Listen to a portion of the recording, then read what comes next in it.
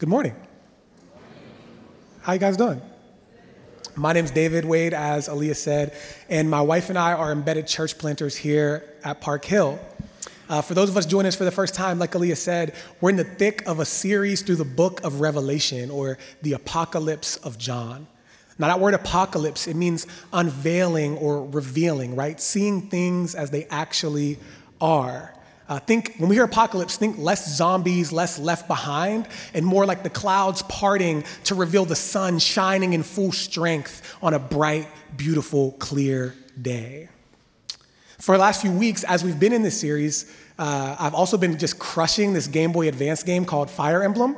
Anybody familiar with Fire Emblem? Any emblematics? Let's go, bro. Okay, so I just made that term up, emblematics. But I've just been like crushing that in my free time. And the game, it's really, really cool. It's a tactical role-playing game for those who are interested. Anyways, it starts off with one mission in mind. And that's to defeat this feudal lord, Marquess of Laos, who's trying to start a war so he can create a new empire and take over the world.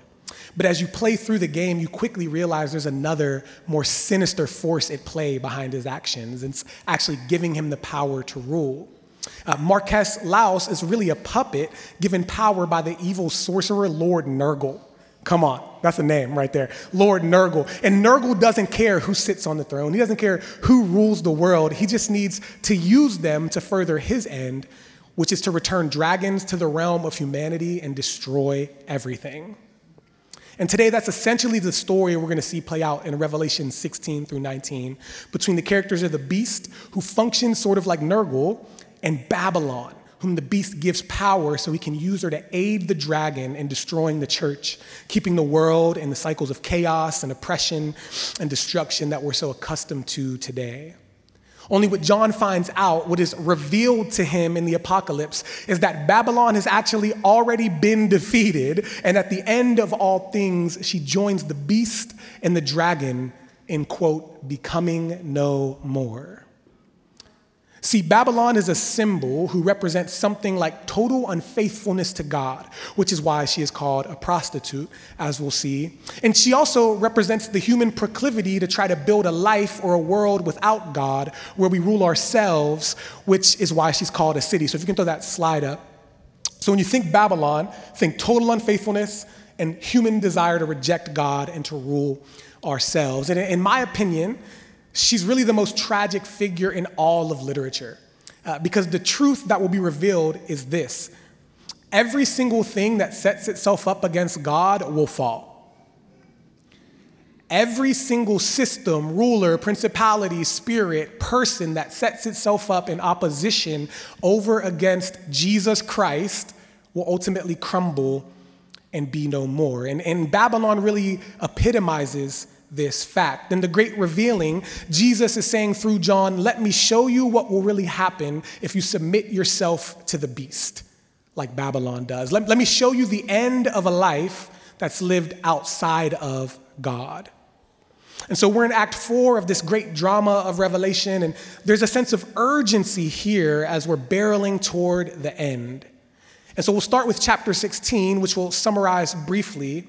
And this chapter offers those living in, under, like Babylon, those living united to the beast, one final chance to repent. See, in chapter 16, we see the last plagues. Well, first of all, let's pray. Father God, that was good, right? Father God, I just pray that you would meet us today, that every heart would be open, that you would unsettle that which needs to be disturbed. You'd shake up anything that's built on sand, and that you would settle, confirm, and just make the faith really firm of those who are resisting the pull and urge towards Babylon today. In Jesus' name, amen. So in chapter 16, we see the last plagues, which God pours out through 7 angels as his final judgment on all the unrepentant who remain on the earth. And these are called the last or the final plagues because the Bible says with the end of them, the wrath of God is ended. It's finished, it's over. And so what do we mean by wrath? Well, one scholar describes God's wrath as God's strong and settled opposition to all that is evil, which arises out of God's very nature. See, God is zealous for what is right. He loves what is good. He protects what is right and good, and therefore he hates what is evil. And so God is finally destroying all evil, so after this, there will be no more wrath to pour out, and by implication, no more opportunities to repent from evil. And we see a series of 7, which symbolizes totality or completeness in the Hebrew imagination. And we see this judgment come on those who worshiped the beast, even the beast itself and the beast's throne. And we hear language like there's judgment on the sea and the rivers and the fountains, the sun, the earth, the air, everything, but it's all aimed at the beast and those who worship him. And some of us may ask why, right? Why is God pouring out his wrath? Why does he have to do it that way? And then this follow-up question, is it right? Is it justified? Is it good? Well, an angel in Revelation 16 answers the question for us. Then I heard the angel in charge of the waters say, "You are just in these judgments, O Holy One, you who are and who were, for they, those being judged, have shed the blood of your holy people and your prophets, and you have given them blood to drink as they deserve." They thought they were worthy. They thought that they could get away with destroying God's people, but here we see the blood that they shed, those who worship the beast, being paid back to them. As Joshua Ryan Butler reminded us last week, for those who were here, judgment is actually God making good on his promise to be faithful to his beloved. And so what we see here in these plagues, this wrath, is God vindicating all those who clung to Jesus at the cost of their own lives, when those who chose allegiance to the beast and thereby Satan slaughtered them like lambs. As one scholar writes, judgment is horrible and judgment is justified. And in the teaching team notes, Evan reminded us that if God just chose to not judge the universe, it would actually lead to the most unloving universe we can possibly imagine. Why? Because evil would reign supreme, might would make right? Whoever has the biggest sword, the biggest army, whatever, they get to decide what is right and just and true, and anybody else that disagrees with them is just crushed under their feet on their pursuit of absolute power. And therefore, all the blood of all the innocent who cry out from the ground like Abel would remain unheard until the end of time when the sun burns out. Nothing would matter. No one would be saved. All would be lost. But the good news, somebody say good news.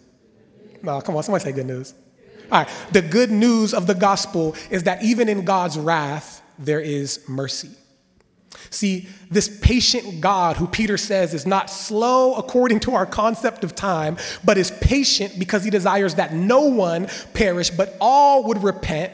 This patient God, even in the final moments of reality as we know it, offers one last way out to those who worship the beast. He offers one last way out to those who persecuted, slaughtered, and martyred his church. He offers one last way out to those who rejected Jesus, saw him on the cross, and said that's where he belongs. Here we find one last opportunity for those who outright rejected and denied God to actually return to him. And so for those who worship the beast, God is demonstrating just how incapable of the beast is of protecting them, right? Those who worship the beast, God is demonstrating just how incapable the beast is of protecting them, which is a bummer for them because the whole reason they received the mark of the beast back in chapter 13 was to be protected, right? Everybody who didn't worship the beast would be persecuted and killed. And so they said, oh, I'd rather serve the beast so that I could live. And here God's wrath demonstrates that the beast is unworthy of their allegiance. It's futile to trust him because he cannot protect them after all. But what do these people who worship the beast do when the beast's inability to protect them is exposed? Well, they cursed the name of God and refused to repent and glorify him. They cursed the God of heaven and they refused to repent of what they had done. They don't repent. They refuse. And then they curse God, which is something that only the beast has done so far in Revelation. See, they know God is the only one who can save them, and they actually hate him for it because they've been so formed by their loyalty to the beast that they can't see Jesus as a savior, but only as an enemy.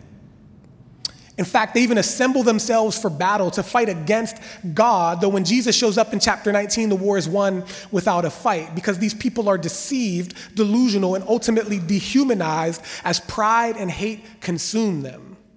One commentary puts it like this: they have wholly taken on the character of the one they worship.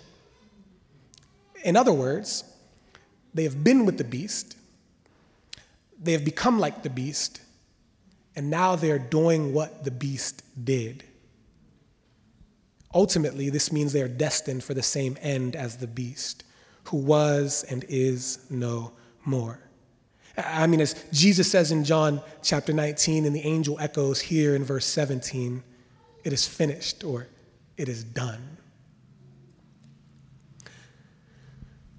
So after the seventh angel pours out his bowl, and this last opportunity to repent is experienced and over, we're introduced to a new character who's also a really, really old character in the biblical story, though here she takes on new meaning.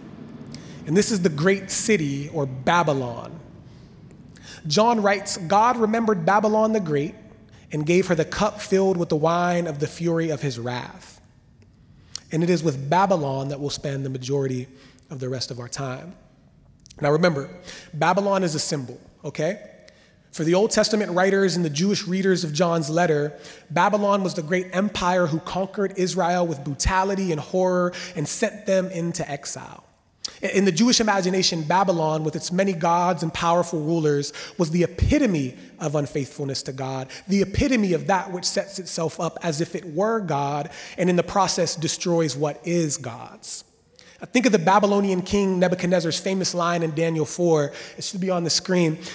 Is this not the magnificent or great Babylon, which I have built as a royal capital by my mighty power and for my glorious majesty? That is Babylon. That's the heart behind it. And in Revelation then, Babylon becomes the city, nation, system, people, rulers who unite with the beast in opposition to God. She is all of these and more. Babylon, Egypt, Tyre, Sodom, Rome, whoever you can think of. Remember, when you hear Babylon, think total unfaithfulness to God, human desire to reject and rule ourselves, and then I'll add a third, which is self-preservation, self-gratification, and self-worship. That's Babylon. And thankfully, Revelation 17 gives us a prophetic description and an explanation of this symbol. And so before we dive into the text proper with her, I want us to be aware of the fact that John uses some pretty harsh and sexualized language to describe Babylon, which is this language of prostitution. And I want to be clear that this is not meant to demean or dehumanize women. Prostitution and adultery are major Old Testament images that God uses to describe Israel, both male and female, when they betray God's covenant and break his heart by committing themselves to idols and other lovers. And since Babylon is something like the totality of unfaithfulness that leads to depravity and destruction, she therefore demonstrates the end result of choosing other lovers apart from Christ. Does that make sense? So with that in mind, let's read 17, 1 through 6. So one of the seven angels who had the seven bowls came and said to me, "Come, I will show you the punishment of the great prostitute who sits on many waters. With her, the kings of the earth have committed adultery, and the inhabitants of the earth were intoxicated with the wine of her adulteries." So John sees an angel who says, "Come, I want to show you the final judgment or the punishment of the great prostitute, the final judgment of unrepentant unfaithfulness, the final judgment of those who don't take that opportunity to repent." And we get these three symbols that we see in here. She sits on many waters, what the angel later says are peoples, nations, multitudes, languages. So it looks like she's ruling over all the world. It looks like she's ruling over every ethnos and nation, every tribe and tongue, right? This is intentionally echoing the language of Jesus, who will rule over every tribe, nation, tongue, and et cetera. And she rules over them through deception and sorcery, right? Instead of ruling over them through truth and love, she rules over them through deception and sorcery. And then we find out that all the kings or the rulers of the earth have at some point chosen her instead of God. And then you go beyond that, even all the common people, all the peoples of the earth have given into her temptations at some point. That's you and me, the small folk is from Game of Thrones, or the wine of her adulteries, right? All of us have given in and been tempted at some point. And so we have to ask, what do these temptations or adulteries, what does this unfaithfulness to God look like? Well, Revelation 18 gives us a kind of big, long list of her sins, and I'm just going to briefly summarize them here. What does Babylon look like today? Which is what Babylon has looked like always. Loving wealth more than God. A couple months ago, it came out that San Diego was the most expensive city in America. Got a house just in time. Praise God, baby. Loving wealth more than God. It's all around us, right? Not just for the rich, but for those who are trying to climb up some ladder that they think they'll get to the top of one day. Sexual objectification and exploitation of others, pornography, free love, right?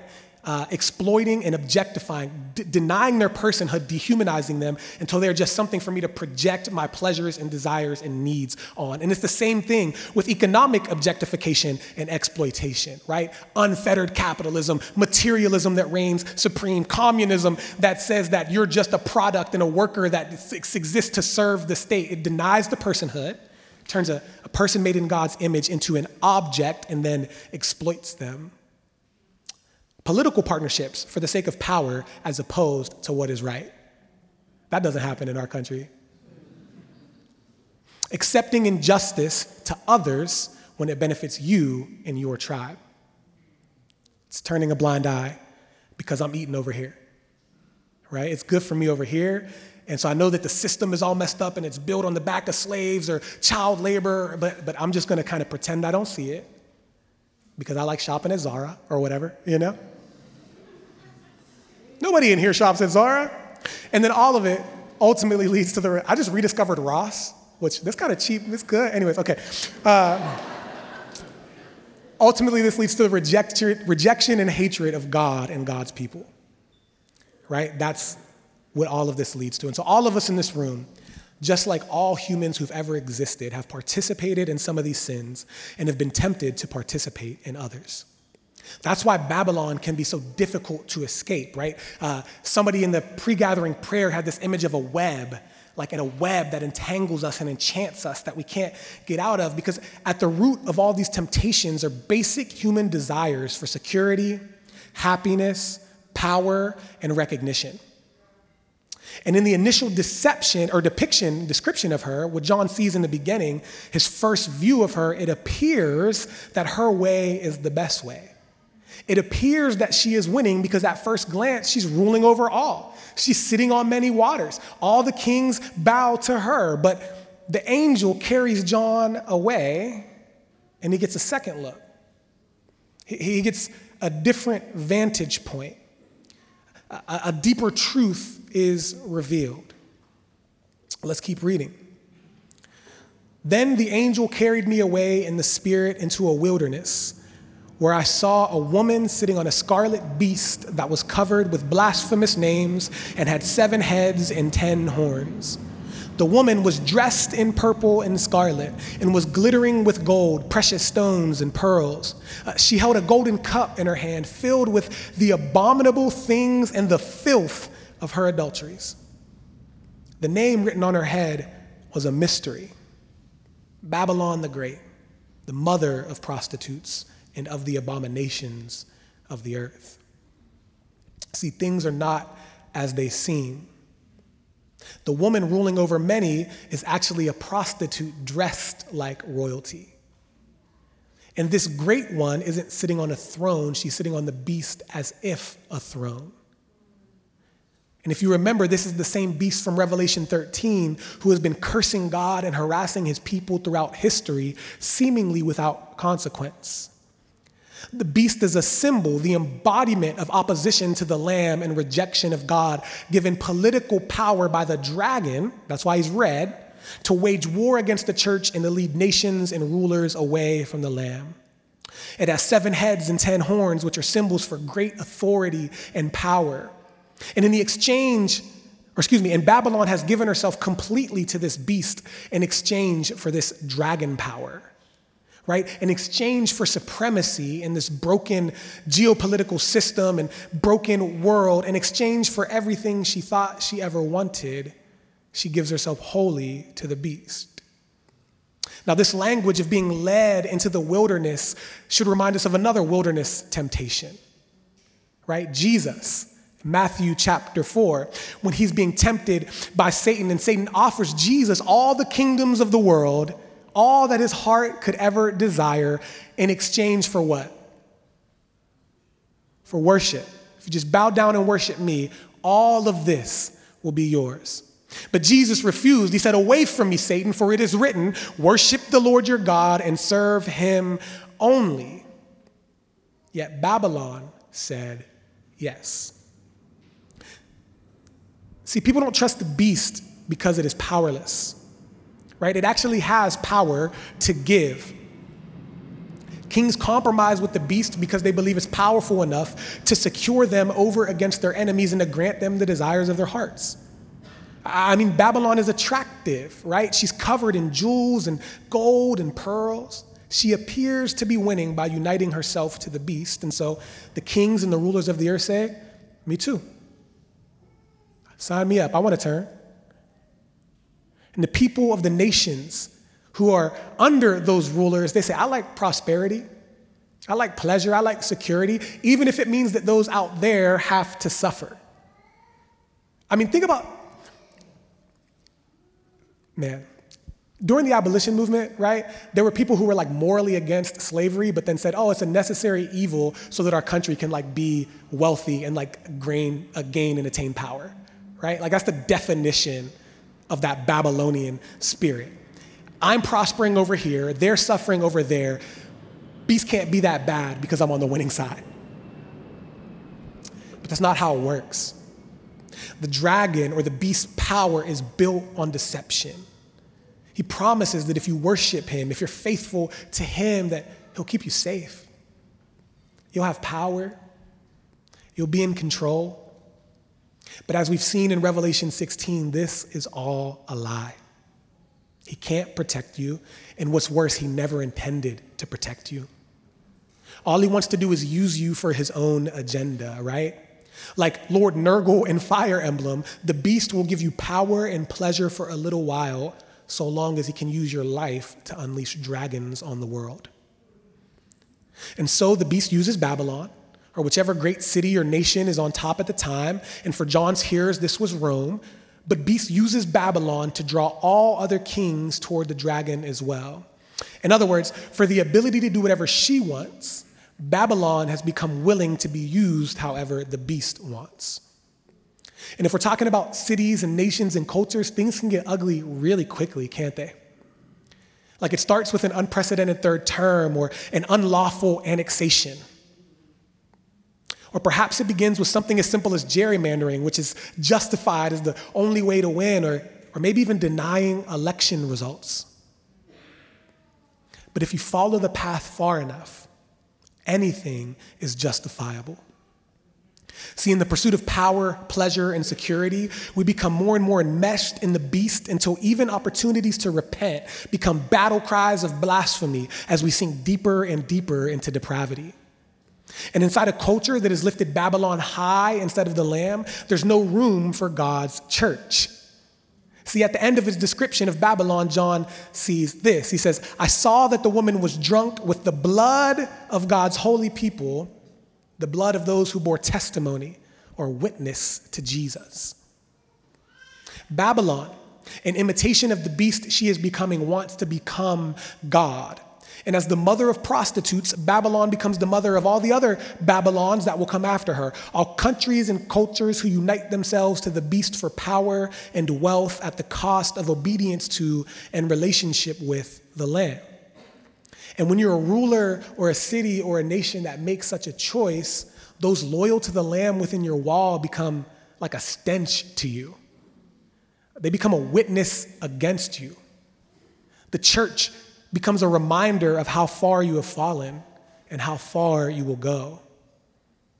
So at the extreme end of this spectrum in Babylon, you even kill the church. Why? Because Babylon's power comes through committed unfaithfulness to God. So in Babylon, Christian faithfulness to God becomes a liability. See, our lives, our words, and our actions, our testimony to Jesus, our faithfulness to him, when there's a pull to be unfaithful to him, it becomes a cause of concern for the culture. Because I'll never forget, dude, sitting in this MFA program, top MFA program in the world, hope they're not watching, and in this party, and they were talking about this girl in like some Middle Eastern country who auctioned off her virginity for like millions and millions of dollars. And then like the talk around me was just like, good for her, like that's what's up, get your money, girl, like da-da-da-da. And I just remember being like, where am I? This like, what is happening? They call evil good and good evil, right? And if I were to speak up in that moment, it's like, ooh, why are you being such a prude? Why are you such a religious? Why are you so,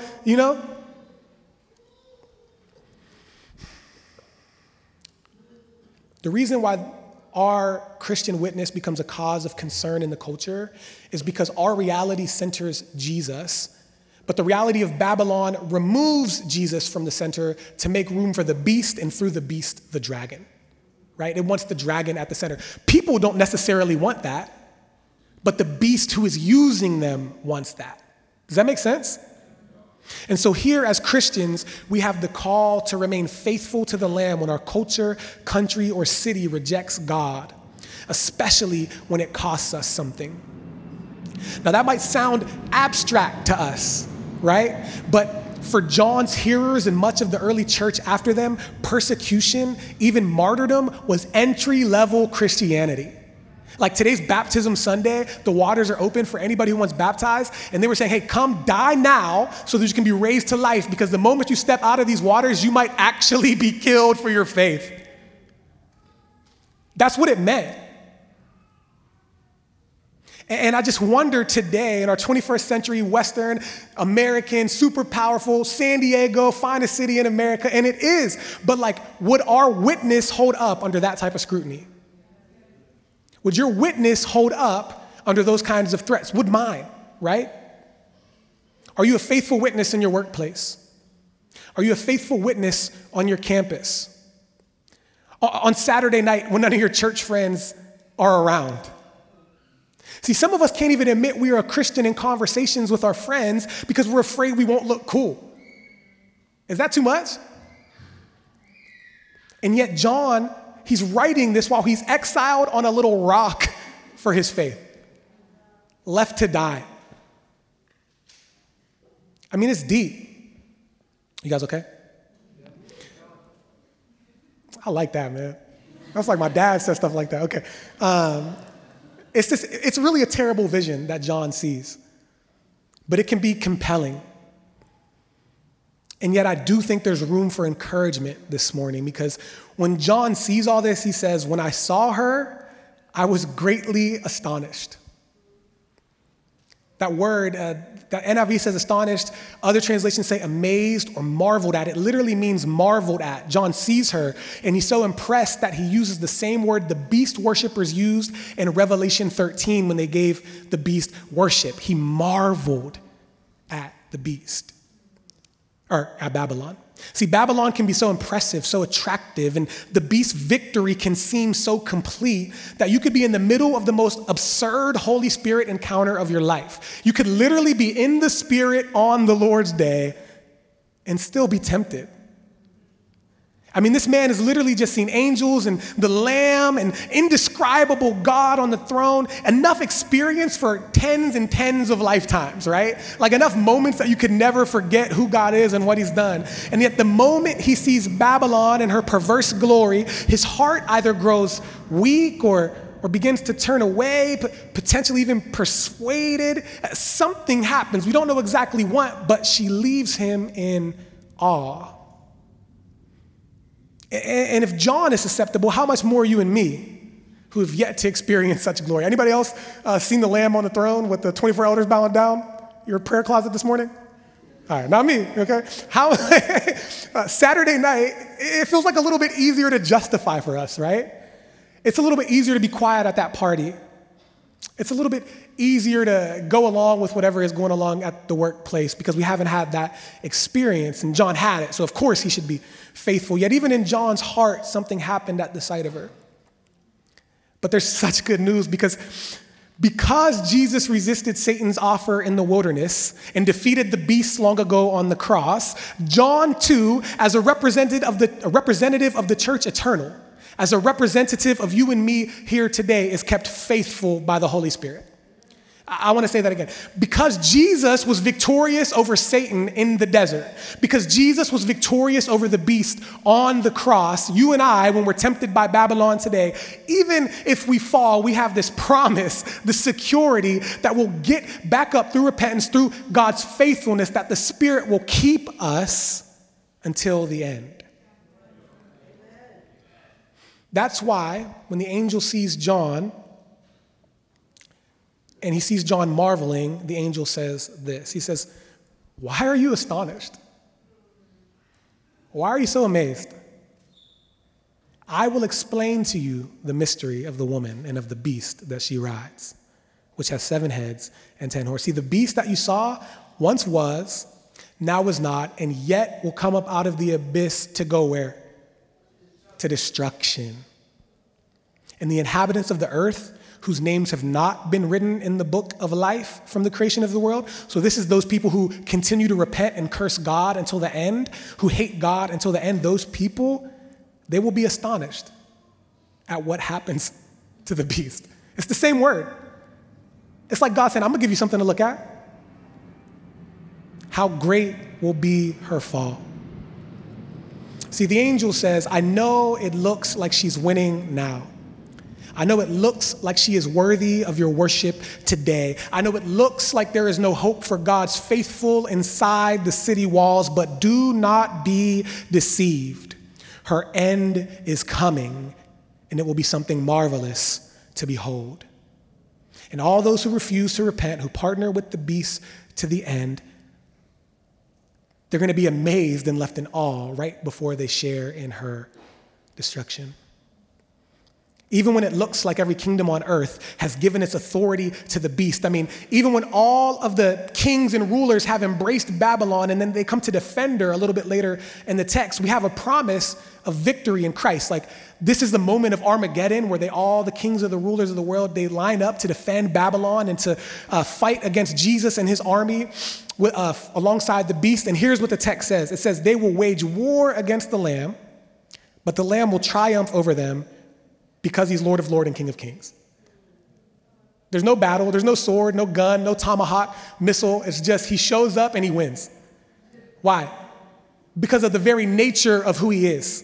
Because he is the King of Kings and the Lord of Lords, and one day every knee will bow. We can choose to bow now, or we can be forced to bow ultimately.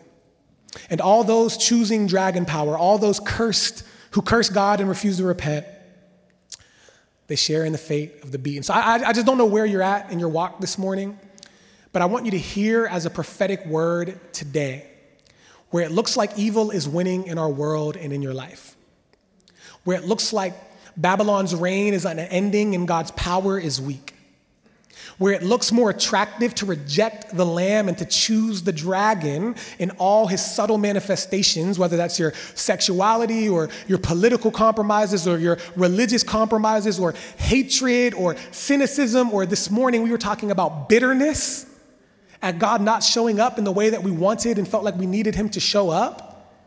And so we just say, I'm mad at you, God. I hate you, God. I don't want to be near you. God, I'll just stay over here. Wherever you're at this morning, be aware, be warned, and be encouraged that the end of those things is at hand. Evil will be judged with finality, and God's Lamb will reign supreme. Amen? And so in the last few minutes, I just want to look at 3 simple ways to respond to a message like this. How do we respond to Babylon and her demise? And the first thing is simple. We need to recognize the fall, right? Recognize Babylon for what she truly is: fallen and defeated, a slave of the beast who will share in the beast's end. John writes, after that description of Babylon, he says, after this I saw another angel. This is the beginning of Revelation 18. After this I saw another angel coming down from heaven. He had great authority, and the earth was illuminated by his splendor. And with a mighty voice, somebody say mighty voice. Dude, we're doing real church today. It's cool. All right, with a mighty voice, he shouted, fallen, fallen is Babylon the Great. She has become a dwelling for demons and a haunt for every impure spirit and a haunt for every unclean bird and a haunt for every unclean and detestable animal. See, we move on to the official declaration of Babylon's defeat, and the curtains are pulled back yet again. So first she's on the waters, then we see she's actually seated on the beast as if a throne, and now we see Babylon's true state is revealed. And it's not the great city, the great anything. It's the opposite of great. The city of self-rule and self-worship has become a graveyard, a wilderness fit not for human beings and not for human trust for security, but only for all that is unclean and impure. And then there's these 3 laments that happen, and all the kings who grew rich and powerful from uniting with Babylon, and all the merchants and traders who grew rich and powerful from Babylon sing a version of the same song at her fall. And it goes something like this: woe, woe to you, great city. I mean, they're literally weeping and mourning. You mighty city of Babylon, in 1 hour your doom has come. See, she thought she'd be around forever, and it looked like she'd be around forever. But in just a little while, the Bible is telling us, her doom has come. What she is attempting to make an unending reign and an unending empire is actually as short as an hour. It's over in a second, and her doom will be great. Again, as Jesus declared on the cross, and as the angels echo, it is finished, it is done. Or as John puts it, then a mighty angel picked up a boulder the size of a large millstone and threw it into the sea and said, with such violence, the great city of Babylon will be thrown down, never to be found again. First thing we need to do, recognize the fall. Recognize the fall. And the second thing, respond to the call. And there's kind of 2 categories that I want to touch on here. For some of us, you might be here today and you might have rejected Jesus. You might have rejected the Lamb, as John calls him.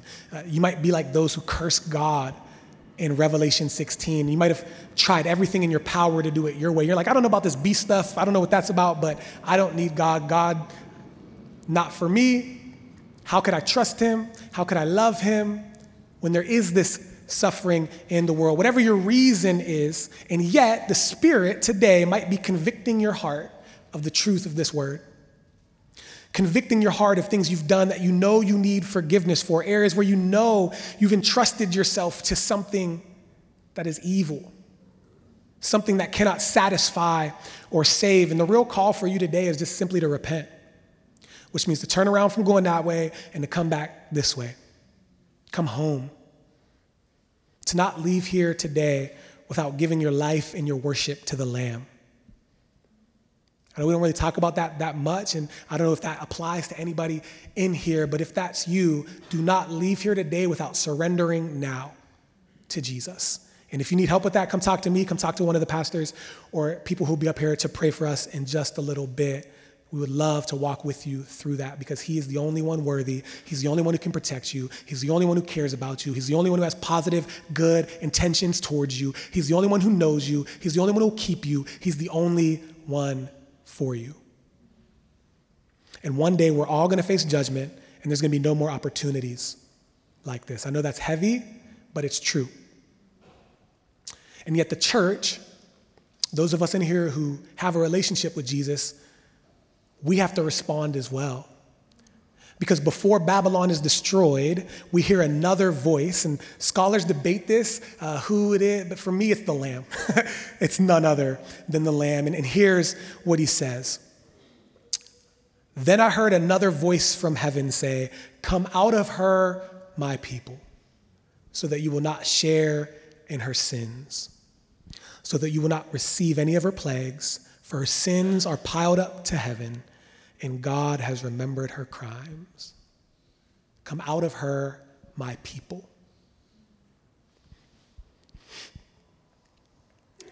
There's this short story called The Ones Who Walk Away from Omelas by Ursula K. Le Guin. And it's the clearest way that I could think to describe this call here. Of course, it's representative of Exodus, right? And they're calling the Israelites out of Egypt, and God made a way for them through the chaos and the evil imperial army at their back. And so there's that element right there. And he's saying, hey, don't participate in that, come out of her. But I thought this picture might be helpful. It's the short story about the city called Omelas, and it's like the perfect city. There's people playing the flute all the time. Food is amazing. Buildings are beautiful. Complete joy, total peace and safety and security. Nobody fights. Nobody's in jail. There's no problems, no drama. Total prosperity, total happiness, total freedom from the enemies around them. But there's a catch. All of Omelas' prosperity and success and security is built on something that happens in this little basement deep below the city. And in the basement, and no more than a broom closet, lives an emaciated child. In the dark, no light, no windows. They feed it just like a bucket of, I think it says, grease and cornmeal each day. It's been in there so long, and it's so broken and so neglected that it looks like it's maybe 4 or 6 years old, but it's closer to 10 years old, living in its own filth and excrement. And every single person in Omelas knows that the child is down in the basement. And they all have a choice. They can either ignore the child in the basement and carry on with their lives as they live, because the prosperity is built on that kid. You can't even show it compassion, can't be kind to it, whatever. So you can just know that it's down there, live your life in Omelas and be, living in peace. Or they have to leave the city. They have to leave the city through the front gates and they can never come back. They become wanderers. The last word says they don't even know, the people, nobody knows where they're going, but it seems like they do. There's something better. There's something they have to escape from out of here, and there's something outward because they cannot participate in this system. Those who stay, they justify why. It's better here. I don't know what's out there. And today we have a simple choice, really. Once we recognize Babylon, once we see it for what it truly is and all the blood that it costs, not only the blood of Jesus, but the blood of the innocent and the blood of the oppressed and the blood of the marginalized and the blood of the martyrs and the blood of the church. Once we see it, it's like we can no longer just justify staying in the system. We can no longer justify participating in the lifestyle that it affords. Like if you follow Jesus, if you're chosen and called and faithful, the answer is really simple. You leave. We're the ones who walk away. The ones who refuse to participate, even when it costs us greatly. That's the catch. Because we know it's like stepping out of the matrix, and we just know what is really behind the scenes. But thanks be to God, it's not just what Babylon does that we know, it's her end that we know. And so this is not a call to physically leave San Diego and move to another country, because Babylon is everywhere, right? You're going to find her no matter. You're going to find her on your phone. You're going to find her in your heart. But it is a call to live from a city that is yet to be built, like Hebrews says, right? And we'll have more on that as we wrap up Revelations in the coming weeks. But in the meantime, what do? So this brings us to our third point. We recognize the call, respond to the fall, or recognize the fall, respond to the call, and then we rejoice with all of heaven. See, at the end of all the description of defeat, all those who grew rich and powerful and influential in Babylon, they mourned and wept, right? All those who recognized the cost and chose to stay in the city, they mourn and they weep at her loss. But from the church and from all of heaven, we hear a different sound. Singing. It is finished. She is done. This part of reality is over. And then John, he's going to sing this song, or he's going to hear this song. And before we go into worship, because I'm going to read just the whole thing, and the worship team, you guys can go ahead and come up. But before we go into worship, as a final response, we're going to spend some time just repenting. We're going to spend some time in confession. And I just want to remind us what Babylon looks like today. If you can throw that slide back up. I don't know which of these apply to you. Which of these have been enmeshed and entangled in your heart? Which of these are easier to justify than others? But whatever they are, we have an opportunity to lay them down, to disentangle ourselves from them, to walk out of Omelas, to come out of Babylon. And we'll have prayer team, community leaders, pastors up here that will pray for you on the side. You can just do a simple confession, and we'll look you in the eyes and say you're forgiven. And then we'll worship the Lamb together, because we know we'll sing a song of victory, that even when we slip up, even when we get entangled, even when we fall short, the battle has already been won. Amen? And God's going to keep us to the end. So you guys rise with me.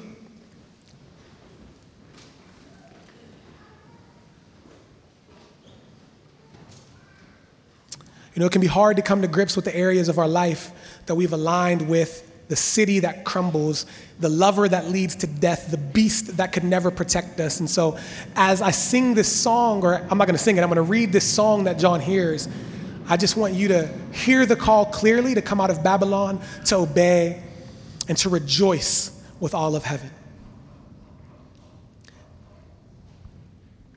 Here's what John hears. After this, I heard what sounded like the roar of a great multitude in heaven shouting, "Hallelujah. Salvation and glory and power belong to our God. For true and just are his judgments. He has condemned the great prostitute who corrupted the earth by her adulteries. He has avenged on her the blood of his servants." And again, they shouted, "Hallelujah. The smoke from her goes up forever and ever." The 24 elders and the 4 living creatures fell down and worshiped God who was seated on the throne, and they cried, "Amen, hallelujah." Then a voice came from the throne saying, "Praise our God, all you his servants, you who fear him, both great and small." And then I heard what sounded like a great multitude, like the roar of rushing waters and like loud peals of thunder shouting, "Hallelujah. For our Lord God Almighty reigns. Let us rejoice and be glad and give him glory. For the wedding of the Lamb has come, and his bride, that's us, has made herself ready. Fine linen, bright and clean, was given her to wear. And fine linen stands for the righteous acts of God's holy people." And then the angel said to me, "Write this. Blessed are those who are invited to the wedding supper of the Lamb." And he added, "These are the true words of God." Amen.